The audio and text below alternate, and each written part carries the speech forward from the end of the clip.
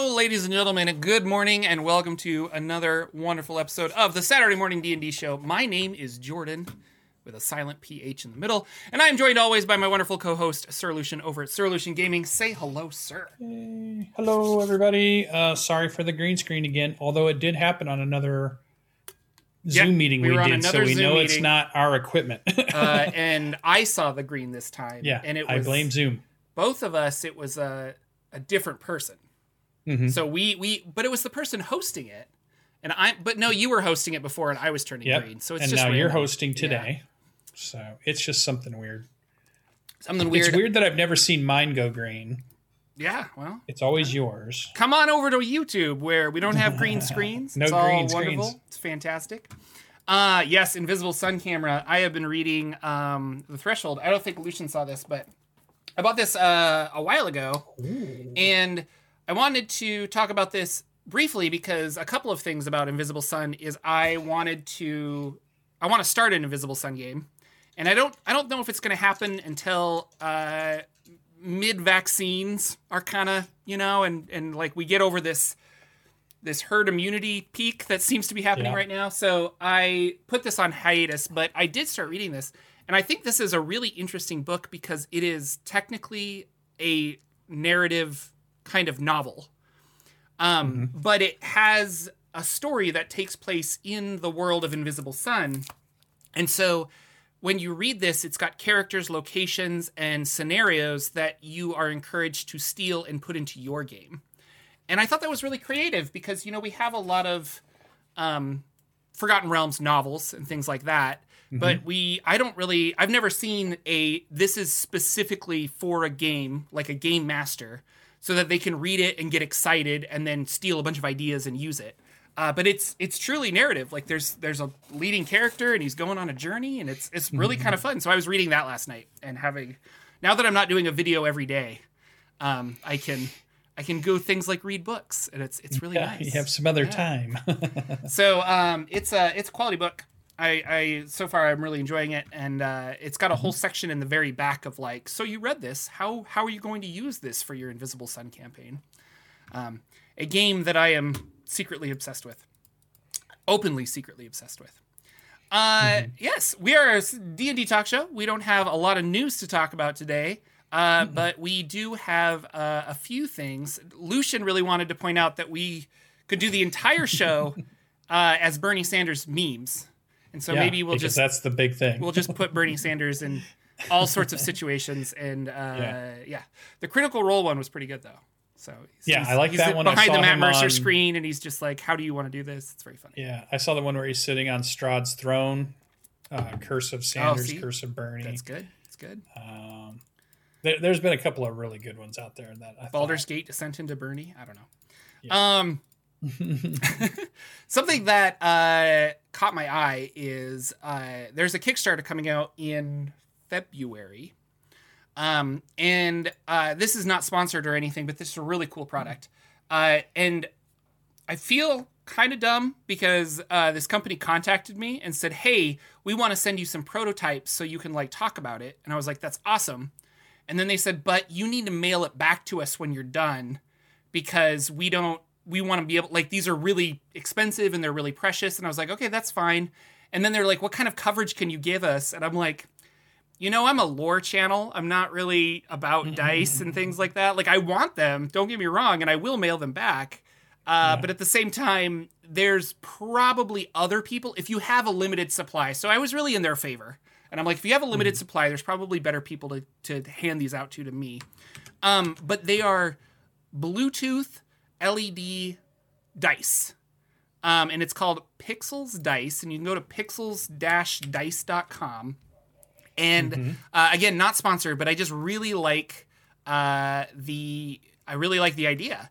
And so these are wireless charging. So they have a little pad that they stand on and they charge. And he says that the charge lasts for 1,000 rolls. And if you and you can program it with your phone. So if you roll a 20, it'll like boo, light up and all this other stuff. If you roll a 1, it'll go all red. And I guess from what I saw, there's a little speaker in there too. So you could actually program it so when it rolls a 4, it'll say 4, And right now they've got D20s, but they're working on getting every type of die possible.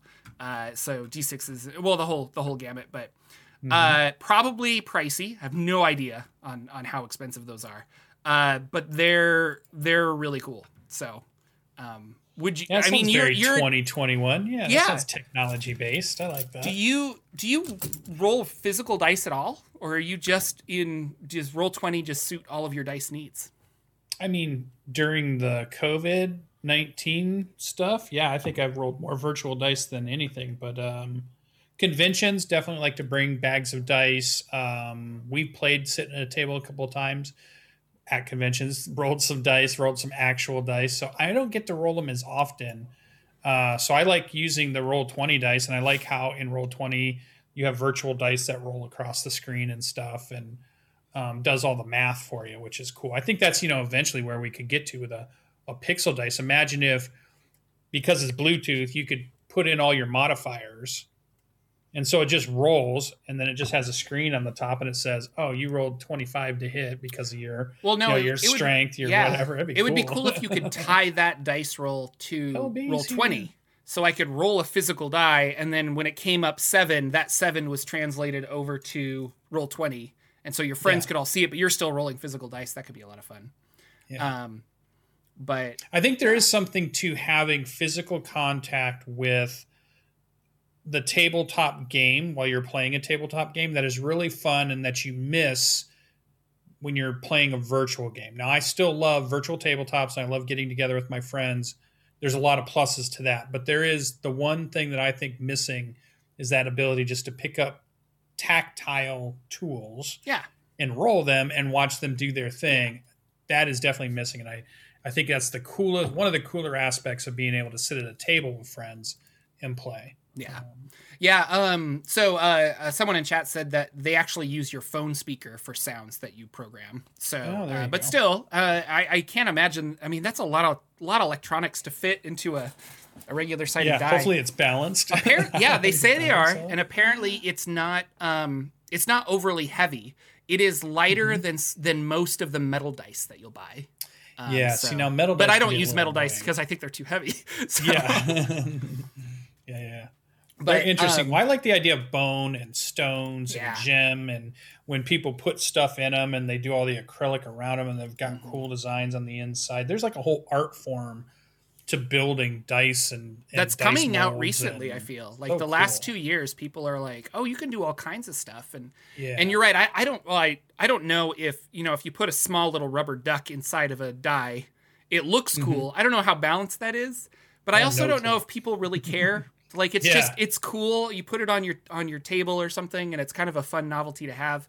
But yeah, I know 2 or 3 people that are making dice right now, and they're beautiful. They're really cool. So it's a fun. It's one of those hobbies where you're like, this wasn't as difficult as I thought. You just have to get the molds and stuff, So. Yeah. I want a dice set that represents a trapped gelatinous cube or gelatinous oozes inside of them. So it's like the different oozes are represented on the dice. And so the 6-sider is your gelatinous cube, and maybe your 20-sider can be, the black pudding or something. And then like you could go do all the different oozes inside the acrylic dice. That's the set Lucian wants. I mean, if we're talking about, I think we need Modron dice. Like you need the D4 Modron, the D. Cool. Well, they don't need feet, but like little eyes or something on them, because all of the Modrons are based off of different polyhedrals. I think. Yeah, you have the. Or could you do little transformer dice that you could pull the little legs out and everything, but then it all folds up into it, and it's an actual dice shape, and you can roll it and then you link it with your phone, so it makes the Transformers noise as you're built. No, okay. But they're radio controlled. You can move them around on your desk. Let's just do this. We're in 2021. This shouldn't be that. Where's my flying cars? Where's my robots to play Dungeons and Dragons with me? They can sit around and be the different characters. And they spend all this time making AI just so that they can call me about my car warranty, but they don't bother to have AI to play games with me. I did hear that there is an AI DM site out there that they're working on right now, and they're testing it. It sounds like they're trying to get it to the point where somebody playing wouldn't know It's an AI running the adventure. And what the what way do they call that? The Turing test? Is that what that is? Yeah, the way they're doing it is they have a dungeon master person.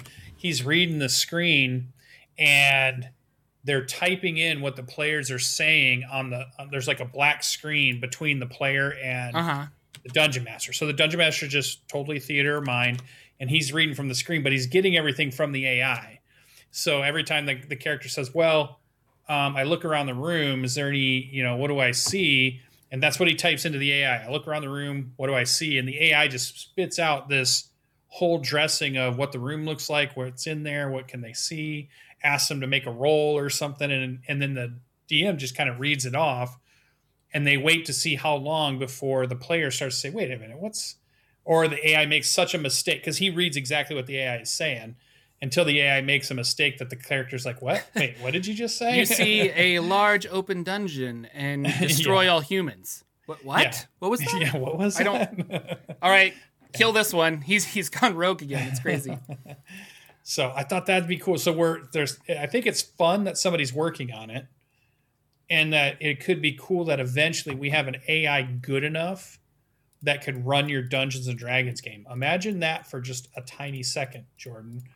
You could set up an AI that's going to run your nightly Wednesday game. You gather your friends, and the AI is good, and it runs a virtual Roll20 game for you and your friends every week. So what if I want to run a game, but I don't have friends? Could I get AI That's probably players? Next, AI friends. And then I can run the game for my AI players. And then the nights that I can't make it, I'll have the AI Dungeon Master GM to my AI players. I think that's and then I can go do other things like mow the lawn or something. Right. And your channel just has all this content. Imagine AI DM, AI players. You're good to go. No, there was a joke that the future, like equating this to movies, that movie scripts are now these. We take an actor and we like build a script around him, and we kind of do these things that they're like, technology will get to the point where when you go to the movies, you'll be presented with a kiosk, and you'll be like, well, I kind of want a Tom Hanks and a Sandra Bullock romantic comedy set in Spain, and it'll generate the script, generate the actors, and you'll go walk into a randomly generated movie that is exactly what you want. So yeah. And since it knows who you are, since of all the Google downloading it's been doing of all your data, it'll know the type of storyline you like, the type of payoff you like, the type of crescendo to the climax of the movie. They're like, this gets him every time. If we go 5 seconds of dun dun Inception music, he's just like, into it. I love that. That Inception thing is so good. Yeah. I can't wait. Yeah, that's really funny. WizKids, again, knocking it out of the park. I got like a, can you see that? There's a big dragon behind me. We could if it wasn't all green. Oh, well, there's a big dragon behind me. Go to YouTube, guys. WizKids sent me that. It's like, they're one of their Pathfinder minis, but it's really cool. They are just knocking it out of the park with miniatures lately, and they partnered with Critical Role. And I don't know if this is part of their partnership with Dungeons & Dragons, because they're making a fleet of monsters that are specific for Wildemount, and I think they're the monsters that are in the Wildemount book. But that's kind of exciting. They're going to be making basically, if you're a fan of Critical Role and Wildemount, and you're running a Wildemount game, you can pick up some of the monster miniatures, which is really cool. Josh, do you think that's where, because I saw a kind of a meme going around for about 2 weeks where everybody on Facebook was creating characters of themselves in Hero Forge, right? So Hero Forge has gotten good enough that they can create really cool miniatures of either your D&D character, or some people were like creating themselves. Oh, I totally made myself. Something else. Awesome. Yeah. So you did all that. So that went around for about a couple of weeks. Do you think Hero Forge's next big push then would be like a monster creator, where you could then create and design your monster minis and then have them deliver them to you, just like they could your... No, that sounds like the next step. That or set dressings. Like, I need to create a really cool throne, or I need to create, especially because, so Hero Forge is expensive. I love the company. I think it's really awesome. But for them to print it and send it to you, I think way too expensive. But if you have a 3D printer, the STL files are only like $5 to $7. And then if I could design something really awesome and then print it out myself, it's really awesome. And a friend of my Dungeon Master just got a 3D printer, and we sent him a bunch of STL files that we got from Hero Forge, and he's like, "Oh, okay," and he printed a few of them, and they look really good. Like, it's fun. Yeah. So, and I don't know, with the color plastic that Hero Forge uses can be kind of brittle sometimes. Oh, I didn't know that. And because I think it's two different plastic colors that they have to then fuse together. So at those joints, it's not like a solid cohesion of plastic. I could be wrong. I'm not really sure. And I've heard this rumor that they can break, but if you're willing to paint your miniature, then you're fine. And I know a lot of people that actually prefer it to come blank so that they can paint it, or we'll print it ourselves so that we can paint it. But yeah, the set dressings would be really cool. I was thinking about it almost made my 2021 list of goals, which was to do a Dungeons and Dragons Saturday morning D&D show STL files for, like, say, one monster a month or something, like one cool mini a month, and then put the STL files out there for people to pick up for, like, $2 or $3 or something, just for fun. Because I was looking at some of those programs to build those, and I was thinking, I could get into learning how to use this. I don't know quite how to use it yet. Oh, like the drafting programs to how to really create some really cool things. And, like, here's a gibbering mouther, here's a cool Cthulhu creature, here's a thing of this. And then those of us that, and that was one of the things I kind of wanted to buy this year was my own 3D printer. That was one thing I've been thinking about, having over here on the side to do some stuff. I kind of want one now too. But that'd be kind of cool. And we could do something, themed around the Saturday morning D&D show. Yeah, so I thought that'd be kind of cool. Fey King Lucian. I'm looking into and Warlock Jordan, who can't say any words that have an F in it because of a silent PH. Right. I'm telling you, there's a market there. Our own campaign setting. But yes, Critical Role monsters, very exciting. Now that you say that, I don't think that Hero Forge will do custom monsters as much as, because there's so many companies that do. Here are a bunch of Goblin STL files, or here's a bunch of, and when I say STL files, those are the 3D print files, I believe. So yeah.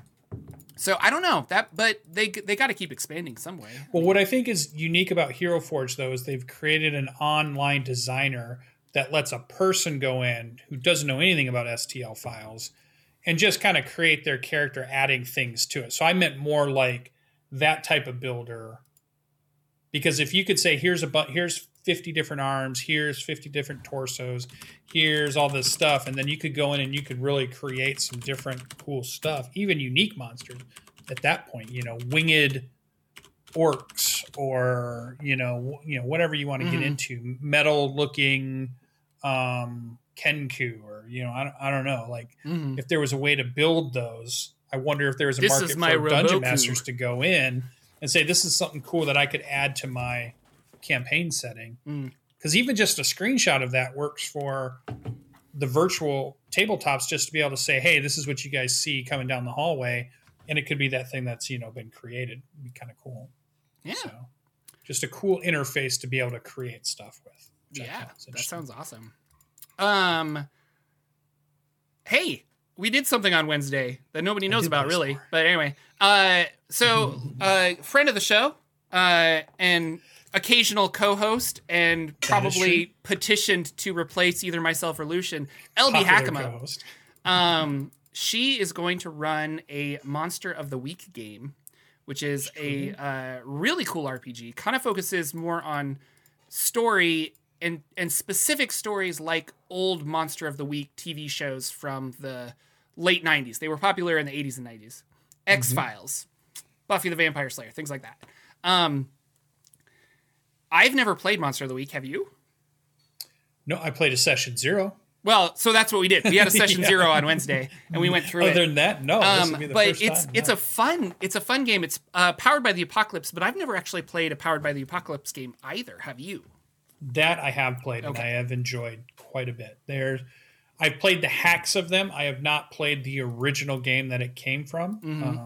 But I don't know if people are. A New Generation is my favorite. That's powered. Okay. Yeah. Yeah. So I know that there's there's Dungeon World, which I've read. Dungeon World. And that was a Powered by the Apocalypse. And the reason we say Powered by the Apocalypse is whoever wrote that system just gave it away for free. So it was the idea that anybody, it's open source. Anybody can take it and they can reflavor it, rewrite it using all of those mechanics to make their own game. So that's why Masks has a Powered by the Apocalypse, and Dungeon World is Powered by the Apocalypse. Monster of the Week is Powered by the Apocalypse. So we are going to play a game, and we did a session 0 because, well, for a lot of reasons, but I feel that Monster of the Week really lends itself to needing a session 0. Maybe not all Powered by the Apocalypse games, but definitely Monster of the Week. Because we had to do a lot of creating relationships between all of us before you start playing. And you pick really fun characters. So one of us is going to be like a fey dryad creature that's living as or disguised as a human. I'm playing a creature called the Divine. So I'm a human, but I have some kind of like divine connection where I have to use the power of God, and it could be any god. I haven't actually decided on my deity of choice yet. But I follow their orders, and I'm trying to stop the apocalypse or something. And then we were talking to Lucian, and we're like, well, what do you want to be, Lucian? And Lucian, what did you decide to be? I decided to be the normal, the mundane, the person with, Peter from, and it stemmed from Jordan a couple weeks ago was talking about Deadpool 2 and how they had that really normal guy who just kind of showed up to the superhero thing for a job. And they're like, so what superpower do you guys like? None. And they're like, you're hired. And I just thought that whole image was funny. So if they were going to play something fun and fantastic, then I thought, it'd be cool to be the mundane person right in the middle of all that. So it turned out to be really fun. That whole session was really funny, just talking to each other about where the characters were going to go or what our minds were thinking about the characters. How did they meet, or why would they meet, or what did they do when they did meet? And it was just like, we expected to maybe spend 30 minutes with LB that night. Like I thought in my head. Well, that's what she said. It would just be quick. She said it would be really quick, and then we ended up chatting for like 2.5 hours later. We're like, yes, this is chatted great. for a and we're long like, okay, time. we got to go. Yes, LB Hackemup is running it, it's going to be. She's the equivalent of the GM, but it's not called that. I think you're a referee or a narrator or something. I can't remember. But she's running it. It's her own custom story she's creating. And part is we had to create our characters so that she knew where to take the story, which is kind of an interesting thing. So we're set in rural Montana, some made up town. I specifically asked if we could be within driving distance of Great Falls, Montana, so that we could say that I have been to the Sip and Dip Lounge from Great Falls, Montana, which is kind of a silly inside joke with some old friends, but a real place. Check it out. Piano Patch plays there every Friday. Sip and Dip. The Sip and Dip Lounge, home of the mermaids in Great Falls, Montana. But yeah, so I'm a divine, but it's hilarious because yes, in the world of Dungeons and Dragons, you want to be powerful because your goal is to kind of attack and kill things, and get treasure and whatever. But in Monster of the Week, you could be a Xander from Buffy and be just as useful as a Buffy from Buffy. And so in this instance, like, I am very strong and I can attack things and I'm all this other stuff. And I've got like a sword of fire and all this crazy stuff. But I can't do certain investigation things. And some of your powers being like, I'm just a regular human that stumbled upon this. What? Aliens? This is ridiculous. But some of your powers are like discover the obvious or like accidentally stumble upon something. Yeah. Easy. And from a narrative standpoint, that is fun and that is hilarious. And the more we were building these characters, I'm getting so psyched for this game. I think it's going to be really, and LB is fun. We asked her straight up how silly we could be because we want to just kind of be like, we're silly people. And she's like, just have fun. I mean, obviously, whatever. We're not going to be totally zany. Like, I'm a clown, but yeah. And you could, I mean, if you wanted your theme of your game to be more serious, you could have a group that says, let's be a little darker, a little bit, go the more X-Files route. There's there is a tiny bit of humor in X-Files, but it is a darker subject. But then you go to vampire Hunter, Buffy. There's a lot of humor in each one of those episodes. And then you can get even crazier when you're thinking of something like an Aki Inc. episode or something like that, where you get pretty zany and pop culture-y. Or Supernatural is the one thing she kept kind of leaning back on. Yeah, and I've never seen was a good example of the kind of game she wants to run. Yeah. So if you've watched that show, there's humor in there. They do tackle some stuff, but it's fun that we're going to pick a little bit more of a fun, upbeat kind of game. Mm-hmm. And to me, I'm thinking, Deadpool 3 in my head is the way, and that's all comedy, dark comedy, but it is comedy. So it's like, I just thought it was funny. And I thought it was one of the most enjoyable evenings probably in the last month or two, couple of months. I've had some really good D&D sessions here or there, but that one was just really fun, just brainstorming and creating and meeting cool new people. We got two new fun players people I've never met at all. It was really fun. And they're also streamers on Twitch. It's gonna be streamed on their channel, so when it actually kicks off, we'll definitely tell you guys about it, and then we'll when we come and talk about our shows, we'll be able to send you over to it. And always, if you guys are like, when is things going to happen, or I forget about it, turn on the announcements in the Discord announcements channel, because nobody else can post there except my bots and me. But I'll post like, hey, I'm going live on Twitch, or hey, our game LB starts says now. It's on her channel. Yeah, it's on her channel. It's on LB channel. Yeah. Okay. So, but I'll post links of like where, I guess particularly I'm playing. So if you're interested in this game, but it will be Wednesdays at 6 or 5:30 Pacific. I think is when we're going to play on twitch.tv/LBHeck'emUp. So anyway, $12 a year for enemyforge.com. Nathan, you got to get it. I'm sorry. You got to, it's a gold mine. You got sitting on it right now. So I'm definitely excited about it. I'm very excited. I like the mechanics to it are pretty simple. Dungeon Master doesn't really have to roll. They can focus on describing the action and what's going on, keeping everything moving, whereas the players are doing the rolls. We're doing 2d6 plus typically a stat. There's moves. I mean, and it could be a minus stat, because you're... And I like failing is where you get your XP. So, it's a bummer you failed. You didn't get to do the thing you wanted to do in that cool moment. But that's the way you're getting your XP points to be able to get more powers later on, or buff your character up later on, and that kind of stuff. So it's like that that really cool. Yeah, you get a reward for taking the chance, and I think that's good. But I also like a lot of times too the way the dice skew is you're going to get a lot of you've succeeded, but there might be a complication, or you've succeeded, but there might be something that's happened. I like the idea of that there's always, you got a good, but you're going to get a little bit of a bad here too. So I like that too. Yeah. You're like, I'm running away from the guy, and it's like, okay, you get in the car and like you succeed, you get away from him, but you notice that you only have a mile of gas or something. Yeah. And it's like, now I got a new problem. And so, and that's fun.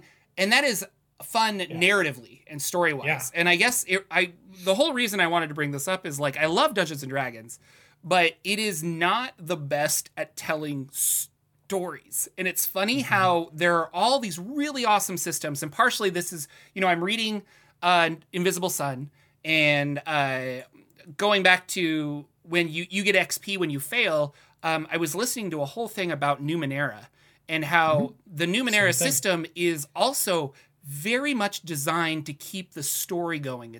It has combat. It is not about combat. And I think Monster of the Week is the same thing. It's about where are we taking this? Kids on bikes, things like that. Although after reading Monster of the Week, I think that might handle what I was trying to do with Kids on Bikes a little bit better. I'm not sure, but I still like that system. And I don't know, it's kind of funny that we're like, D&D's popular.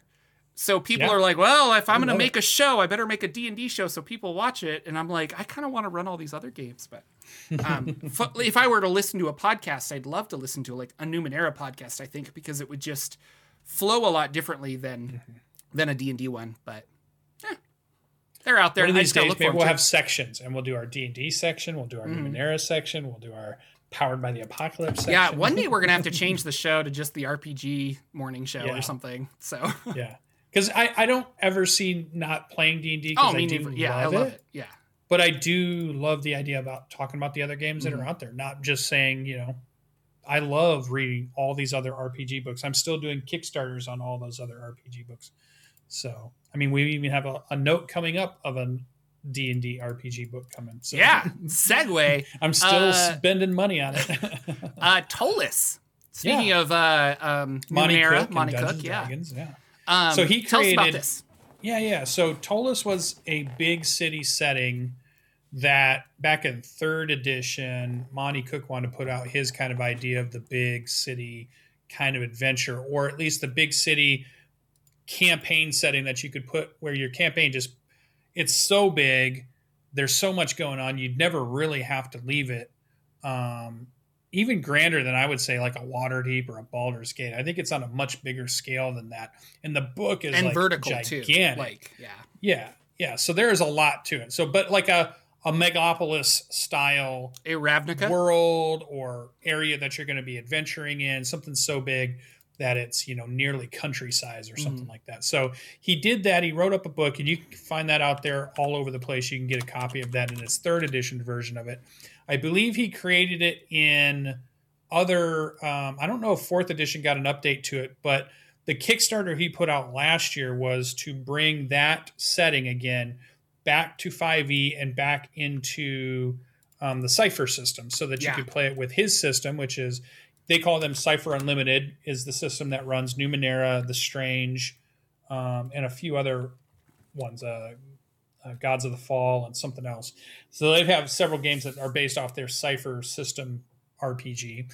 And but I wanted the D&D 5e version of it because I've still, even though we got Ravnica, which was basically a book about a giant mega city, it wasn't big enough or deep enough for me to think about a giant mega city. I was able to pull a lot of stuff out of it, but I still didn't have enough tools to run a campaign that would be in a world-spanning city, something so big that it's crazy. Yeah.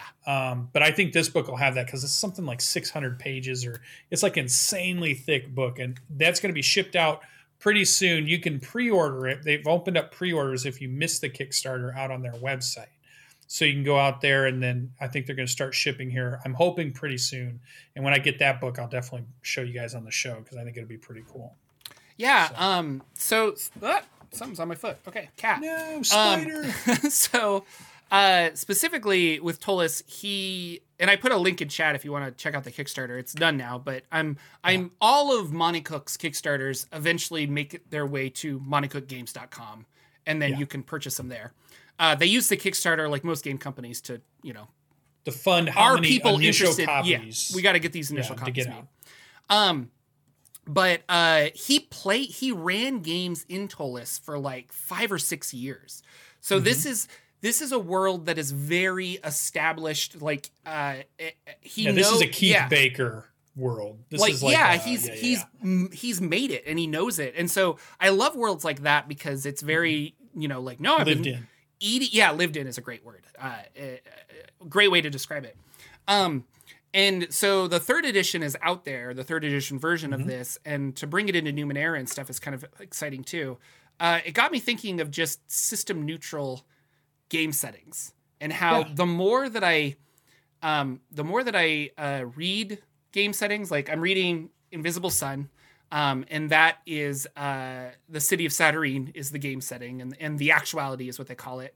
And I really like that, and I really want that to kind of just, could anyone play a game there? Like it would just kind of be fun if you could, and if you wanted to, you really could reflavor it for like, it's not a Keith Baker, it's a Monty Cook game. So I was about to say you could reflavor it for Numenera, but like D&D is so specific to this like European fantasy kind of thing.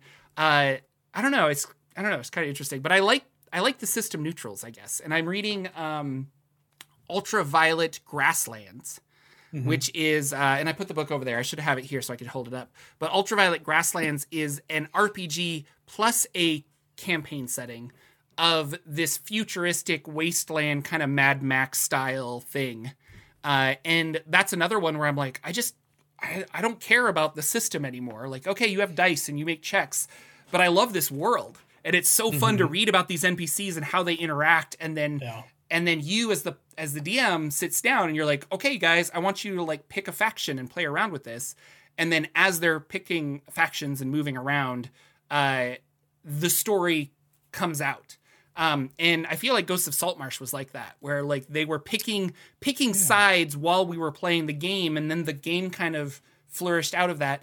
And 100%, and this was system neutral, but The Dark of Hot Springs Island, because that one, no monster stats, no dice rolling, no anything, but everything was very descriptive. And so you would find a magic item that's like, when you blow this whistle, it shoots a cone of fire out. But me, the DM, I got to decide, like, now is that enough to light a cigarette, or is that enough to burn down a tree? Yeah, 2d6. And it was up to me, or do I want to tie that item to like their Arcana stat or something like that? And so it's been a lot of fun to, I don't know. I like system neutral stuff like that. I think it's really cool. Yeah, and I like the idea that you could write something like that and just say, hey, I don't know what game you're playing, what game mechanics you're playing, but insert your goblin here, or exactly, or insert your low level whatever here that you want in there, and that makes this whole thing work. And now let me tell you all about these cool factions. Yeah, and I think that's the one thing that I've noticed about the game worlds that really capture me. The ones that have done the most or the best, I think, are the ones that do introduce enough factions where the players are tempted by several and not just one, right? I think too often when I run my games, it's really cut and dry, but it's really maybe even railroady in some ways, where there's kind of the good group and a bad group, right? Not much other depth than that. I've not really run too many campaigns where there's some good guys, there's some bad guys, there's some neutral guys, there's this other good guys, there's this good bad guys, there's these bad guys, there's, and now you players decide what you want to do. Like so many choices that they have to kind of start to really think. And I think that would be a fun way to start pushing my DM skills, is to start offering that type of complexity in a game, in a campaign world, and see where that takes me and see where that goes. Because I've seen it from the really good books.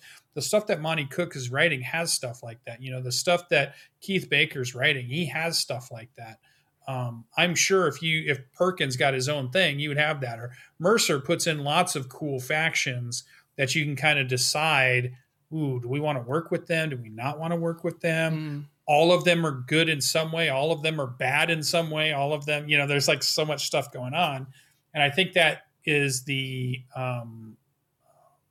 telling tale of a really good thought out world, and something I still haven't quite got myself yet. But now I know I want to kind of move that direction. Like, what do you think about, you just spent a month creating your world. Yeah. I assume you had a bunch of factions at some point you went over and started creating. Yeah, well, I'm sure because you watched it. So all of it, every single minute. Nothing. Anyway, I did have a lot of fun building that, and it became apparent about midway that you need to do that. You need to have the different, and I say the word factions, but just like that could be a thieves guild, that could be the knights. It could also just be the rich versus the poor, or like the North versus the South, or something like that. But you need to have something that, like, I stand behind this, or I have conflict with this. And personally, I think the most enjoyable, like, factions and stuff is the most enjoyable factions are the ones where nobody's wrong. Like, I can sympathetically see the point of view of the East, and I can sympathetically see the point of view of the West. They each have valid points, but one of them has to go down, And so it's like, which one am I going to join? And like the Mages Guild, they have a right to this, and the other one, they have a right to that same area, and they're arguing about who gets it. And there's not a compromise, really. And so I think that unwinnable situation, it doesn't sound good when I say it as an unwinnable situation, but I think that makes the most interesting stories, because your players have to choose, like, oh my gosh, do I want to lose my left hand or my right? Well, I don't want to lose either of them. Well, you got to choose one, So that's really fun. Yeah. Or I have done this quite a bit, where I've made them choose the lesser of the evils, but you really only had evils to choose from, right? Yeah. So, the only thing that's going to help you is that you're in the middle of the war. The one I was doing in Revenar was, you're in the middle of the war between the demons and the devils. go ahead and pick a side. They're both completely terrible. Exactly. You decide which one you want to work with. And I love that. And I enjoyed getting that whole storyline to kind of unthread throughout our sessions. So that one's been fun. But I like what you're talking about too, where what happens when they're both good? Mm-hmm. They're both kind of valid. Yeah. Oh, now what? Yeah. Yeah. So I kind of like that too. So it's interesting that I still love reading campaign books. I still love looking at Kickstarters that pop up and say, here's our world. And here's the things that make us excited about that world, whoever the writers are, the creators are. And when you can see that in the writing and you can feel their enthusiasm in this thing they're creating, that's not just a product most of the time to them. It's like a passion. There's something there that they spent a lot of time thinking about and wondering, well, how are trolls handled in my world? And why are they the way they are? And where do they live now? And what do they do when this happens to them? And that kind of thing. They've spent that time thinking about those kinds of things. And they only put so much in the books, but you can tell there's a big, deep world there, ready to be explored. And I love that.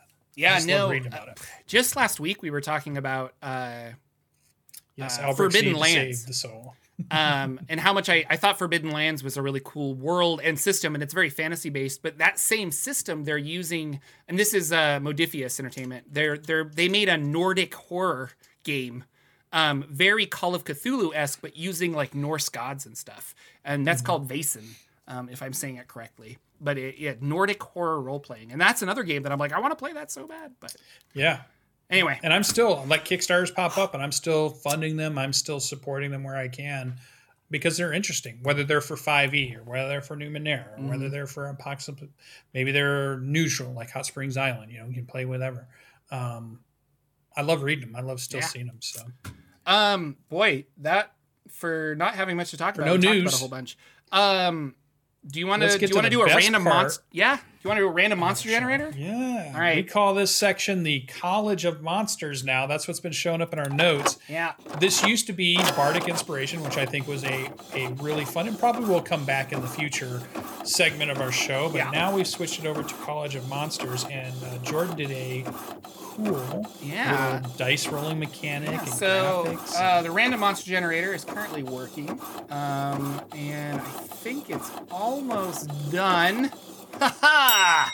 See, I did it wrong, guys. It's not 4. Lich again?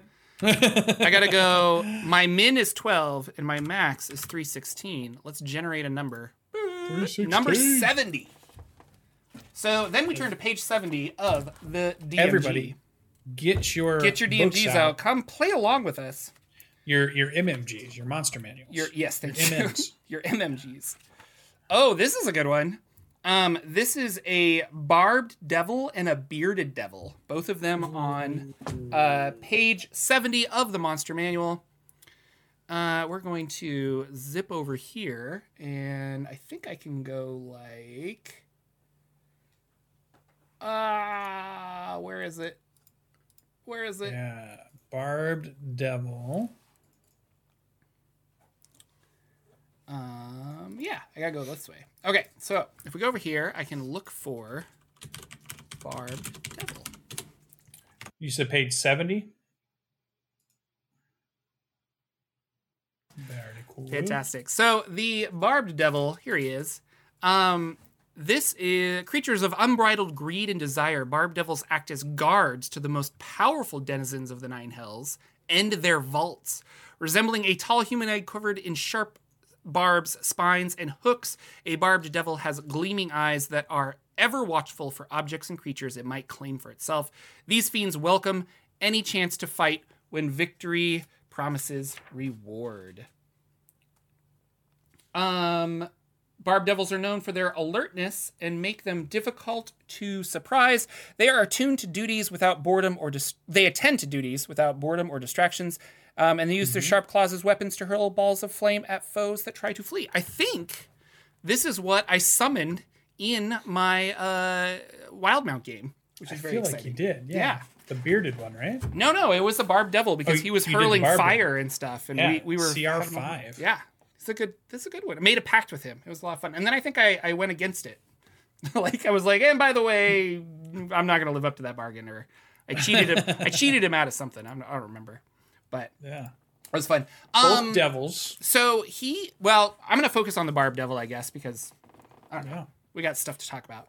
But I think a Barb Devil, because they're greedy, they guard vaults. I was reading Tome of Beasts 2 the other day. Mm-hmm. Have you checked out that at all? Not 2. I still have Tome of Beast 1. So I still need to get Tome of Beast 2. So friend of mine, not necessarily friend of the show. I don't think she watches, but Celeste Conowitch, she made a demonic frog that is an archdevil of the Nine Hells. And I think his name is the Collector. And this frog was an ordinary frog that fell into the river Styx and got mutated by it and then became a fiend afterwards and is very, likes to capture people and collect things. So I imagine that he would have a very, extensive vault collection, and maybe the Barb Devils are that. So he could be the one that is higher up. But specifically, is a Barb Devil guarding something? Somebody in chat, Gary had a really good point in chat saying, I wonder if their quills might be useful to wizards. And that's an aspect that we haven't really talked about a whole bunch, is the harvesting monsters for the crafting purposes. For crafting purposes. Yeah. I really need the toe of, a behemoth or something so that I can do this thing. So. Mm-hmm. I like Barb Devil. I think the one thing that I would add to it that just by looking at that picture, you have the barbed hide skill that if you're getting hugged or you're getting grappled, it's going to do some damage to them. But I like this idea that those barbs might extend every other round, maybe out to 10 feet and hit people or something. And they're moving around, or they're able to kind of throw a sneak attack or maybe a reaction attack or maybe a bonus action attack every now and then to throw out to keep your players on your toes, right? These barbs are really there, or they can even pull them out and throw them. Or I was thinking too, if you want to go a little bit visually different, you could stick with the Barb Devil name, but what if all the barbs and stuff were weapons that were pierced into it? So it's like all these swords and spears and arrows and things, and it uses those as to keep it safe, because you don't want to get close to anything with all that sharp metal around it. And it's kind of like its own armor, but its body's not hurt by those things. Because actually, I think that's part of it, right? They can't be hurt by non-magical weapons. Yeah. So it's like they just put them in there to make themselves like a porcupine almost. Like that. I was like, oh, cool. You could really do some cool ideas with that. Different things sticking out of the skin, whether they elongate, whether they can be pulled off and thrown, whether they can be projectiled in some way. So you have some room there as a dungeon master to tweak a Barb Devil in case your players know, oh, I know what a Barb Devil is. We played this before, and you could get, but you'd be like, that's the one you know of, but what about this one? Add something into it. Would you have him talk? Would you have him be your big bad guy?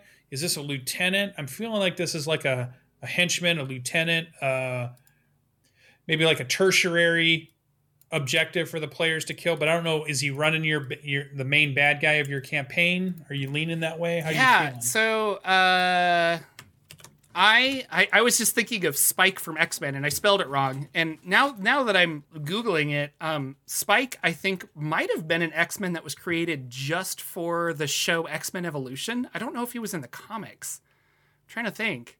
Oh, that could be for the cartoon. Oh, maybe he was in the comics, yeah.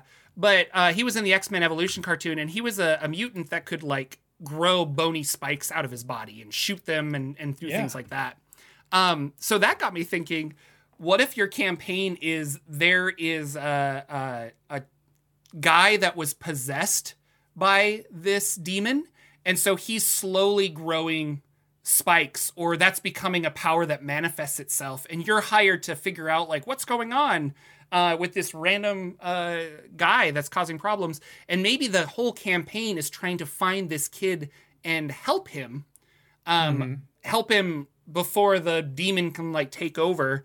And then your objectives are, we have to extract this demon, or if the child dies, then you have a demon to fight, kind of a thing. But either way, you have to defeat this Barb Devil, and I think that could be fun. And so inadvertently, he is the big bad guy. But let's say you figure out and you stop that by level 5 or 6, then it's, well, who put that guy in there? What's the bigger, plot? And then you could go further on with that. And I like that idea. So that could be a lot of fun. Or the campaign, how do you separate the kid from the exactly, devil? Yeah. How do you... And so it's not, we can't attack him because we'll hurt the kid. You have possession's to hard like that, And so you have to figure out, like, well, what do we do? And so then it's not, I can hit it with my sword till it's dead. You have to figure out something different, and lots of research. And I like things like that. I think it could be a lot of fun. Yeah. Or a patron has given you this job. They're saying, hey, I have this ward. This has happened to them, and I need you to take them to Mount Doom to fix him. So you need to go on your 25-week journey, to get to where they can break the pact of the demon, or whatever, or the devil in this case. Yeah. I like it. So you could go a couple of ways. This could allow you to take your campaign to any of the 9 hells at that point, because I assumed you will find barbed devils in all kinds of layers of hell. I think Mammon is one of the archdevils, and he is the one that is of greed. And so it would fit the barbed devil theme and stuff. Maybe you have to find the 11 vaults of whatever to gather supplies that will allow you to take down Mammon and reforge the 9 hells or something. Yeah, so you could get a little planeswalking going on if you want to do that. Get sucked into one of those areas. Maybe a portal has opened accidentally, and maybe it starts out pretty big and it's slowly shrinking. But over a week or two, that portal stays open and things pour out of it until it finally collapses on its own. And you're a party that's there to contain as much as possible things that are slipping through that portal from the hells and barbed devils. And, these things are popping out. And that could be one of the things that you have to deal with.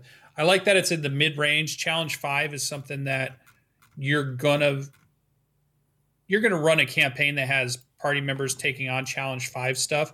Like sometimes we might talk about a challenge 21 creature or whatever, and it's like, well, how many of us have ran campaigns where our characters are high enough to take on that high of a creature? But we all have run campaigns where we're in that area where you could probably bring in a CR5 creature, and that could be a big bad that your players have to band together to fight. Yeah, so. No, that's a really good villain for an early game. Yeah.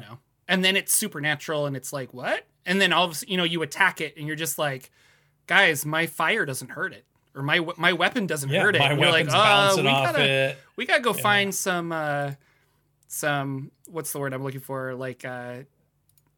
Silver. We gotta get silver weapons, and that's a whole nother quest, and that could be a lot of fun. So. Awesome possum. Well, Lucian, magical darkness doesn't impede the devil's dark vision. Magic resistance. It's good stuff. Good stuff. Lucian, how's Dungeon of the Mad Mage going? What's she doing? We're on level 4 finally. The Xanathar attack has been completed. We have been told that we can just kind of continue on. That part of the storyline doesn't have to necessarily involve us about why Xanathar decided to mass attack Waterdeep, although it may come back up later on as another side tangent or something we get involved in. But we're back to dungeon delving, which is good. So we're back to going through tunnels, get rid of all that caves and war stuff. I just want to go see what's on this fourth floor. We just want to go bash some heads and get some treasure. That's what I'm in. I want the XPs and the GPs, and that's it. I like that we're getting closer. I'm excited to see a couple more levels on this character build that I'm running. Arcane Archer combined, if you did a good roll or you got a good dex to start with, and you combine it with Sharpshooter, is just a fantastic combination of a character. So I've really loved that. I think the Dungeon Master definitely hates it. He's in chat because it's typically pretty consistent, hard-hitting damage, right? And it's just coming from the Sharpshooter and having enough bonus to offset that minus that you get to it to still hit most times. It does suck when you miss, though, because I did a action surge, and I thought, I'm going to help my party out, and I get 2 more attacks, and then both arrows miss anyway. So then you're like, Oh, all right. Well, that was a waste of an action surge. I didn't get anything done. So every now and then you feel like, you miss that. But when those arrows are hitting and they're hitting hard, you're just like pumping the damage out. So I really like it's really fun. And I love the idea that I'm playing an Aarakocra, one of my favorite races from back in the 80s when I saw it in the I think I saw it in the Fiend Folio is where I saw Aarakocra, and I always thought I want to be one of those as a player character. Just like I saw the Gith Yankee, and I thought, I want to be one of those as a character. Yeah. So I got to eventually make a Gith Yankee. I have a Gith Yankee Arcane Cleric that I really want to play. So yeah, a build that you've been looking at. Yeah. It's sitting in D&D Beyond just waiting to be played, but I'm like, it's not the right time. So that's our fun Tuesday night game, and it's great. It's over on Danimals. Our digital dungeon master from Down Under is our Australian dungeon master who runs games for us pretty much every week. So that's been fun. What about Jordan? Did Jordan get any Dungeons and Dragons in? I did. I played my Wildmount game on Saturday. Josh, the Conjuration Wizard. It was funny. So I wanted to talk about something that I thought was fun is the more I play Josh the Conjuration Wizard, the more I was like, I really want Action Surge because there are so many little maneuvers and stuff that I'm like, oh, this would be cool if I could do this. But to set it up and then to wait a whole round and then to cast the next spell, it just doesn't flesh out very well. And so I was like, man, I really need Action Surge. But then I was playing that basic fantasy game. I think I talked about it 2 weeks ago or so, which is like a really stripped down early version of BXD&D that's open source. And they had a way of doing initiative that I had never played before, and I wanted to see if you had heard of it, called Popcorn Initiative. Nope. Yeah, so let's talk about Popcorn Initiative. Tell me about Initiative. This, though. This sounds good. So, collectively as a group, nobody rolls initiative. You collectively decide who goes next. And everybody in the group has to have a turn before the person can go again. So, if let's say it's me, you, and a monster. So we just decide, Jordan, you get to go first. So I attack. And then I say, you know what? I want Lucian to go next. So then Lucian, you attack. And then you, because there's only 3 of us, me, you, and the monster, you have to let the monster go. So then you let the monster go. So then the monster attacks. And now because the round has reset, the monster gets to go again. It gets to go first. So because of how you choose it, certain characters can have 2 actions if they go last. Kind of back to back. And I was like, that's really fun. So I was thinking about that and I'm like, I need to convince my DM to do this so that I can be like, all right, guys, make me go last so I can cast Grease and then fire and he'll like burn up and it'll be so cool. Something where you can set up an action to go beforehand. But the way we played it was really fun. And there's a fun strategy behind it too, because you are like, oh, like I want Lucian to go because he'll move and he'll attack with his arrow, which will push the monster back 10 feet, allowing me to hit it with Eldritch Blast, which will push it into the lava or something. And there could be a lot of fun like that. The unfortunate side of this is you just throw initiative out the window. So the people who like initiative and the people who have put like points into initiative, like feats and stuff, it's like, those are all advantage on initiative. Yeah, there's no reason to have it. But it's really fun. I liked it and the guys that I was playing with, they were like, I love Popcorn Initiative. And I'm like, yeah, I do too. I play games. I know what that is. Had no clue, but it was a lot of fun. So, yeah. But no, I didn't know that was the name of it. That's interesting. We came to, well, it might've been just their slang for it, but they all seem to know that it was called Popcorn Initiative. But we came to a very climactic battle. I don't think any of us knew that it was a big climactic battle, but the big stumbled into it. Yeah, the big guy that we've been chasing for so long, he was there. And we took him out. But as we took him out, there were 2 crates. And we opened the crate, and there was his cloned body on the inside. And we're like, oh, great. So as he died, his clone popped up out of one of the things, out of one of these crates, and looked at us and then teleported away.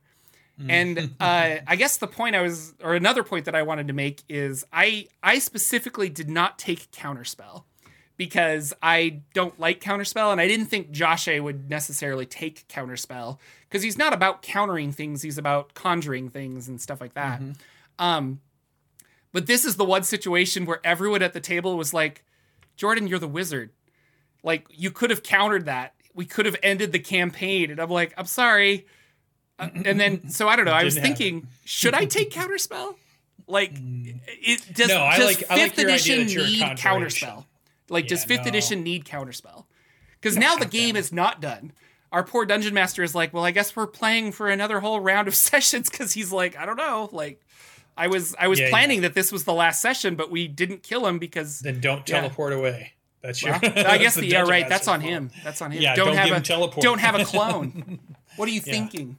What are you thinking? It was really funny though, because they really value Counterspell, and I think it's I shouldn't say this, but I shouldn't apply assumptions on them, but I think it's because of Critical Role, and Counterspell was so beneficial to stopping the season 1 boss, and it was very necessary. But I look at it as just like, it's just a weird like crutch. I don't like it. I don't know. Yeah, no, I like themed magic users, themed wizards. I like that you're digging into the conjuration theme and you're sticking with it. I went with mine where I wanted to go all lightning based on one of mine. Yeah. And I caught some flack about, why don't you have fireball or why don't you have this? And I'm like, sorry, I'm a lightning dude. You know, my guy's all about lightning. If it's got lightning in it, I got it. And then I did my war wizard, which was about raising shields. That one I had Counterspell. I could bring up shield bubbles, and I could bring up slow, but he was all about countering mages. So he was a war mage meant to counter mages. And in that case, to me, it felt, even though I hate how Counterspell works too, that felt right for his spell list versus like what you're doing. I like a conjuration one, or I like one where they're raising golems, or they're using elementals, or they're using creatures to fight for them. That's a specific type, and they might not have those things. I like the idea that you lean into a theme of your character and stick with it. That's just me. I love that. So yeah, and I was, and it's we definitely play with a min-maxer, but he has fun with that, and he doesn't necessarily complain that you only have one min-maxer. Yeah. I played a group of min-maxers. Every one of them are a min-maxer. And I like being efficient, but at the same time, I'm just like, no, I don't think. Because I didn't take Fireball either. I was like, no. Yeah, they're like on their third multi-class in this group, trying to get that one special ability that's going to make everything perfect. That's funny. For their hodgepodge of a build they've got going that makes sure they have every ability they need. Awesome.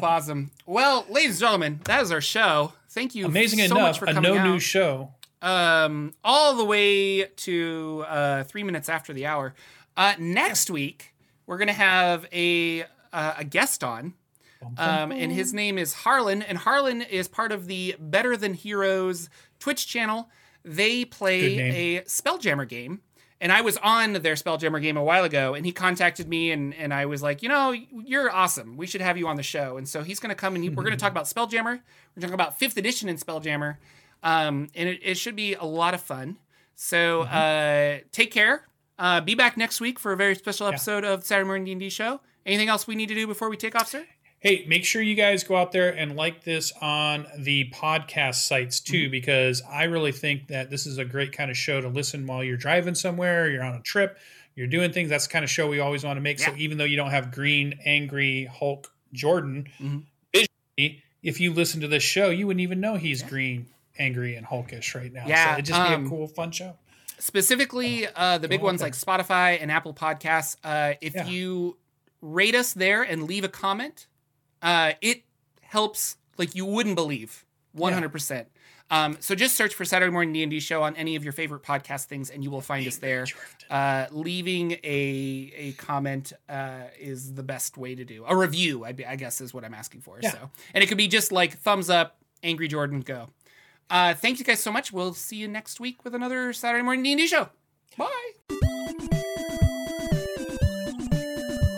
Our intro and outro music is 8-Bit March by Twin Musicom, licensed under Creative Commons. Check out their website at www.twinmusicom.org.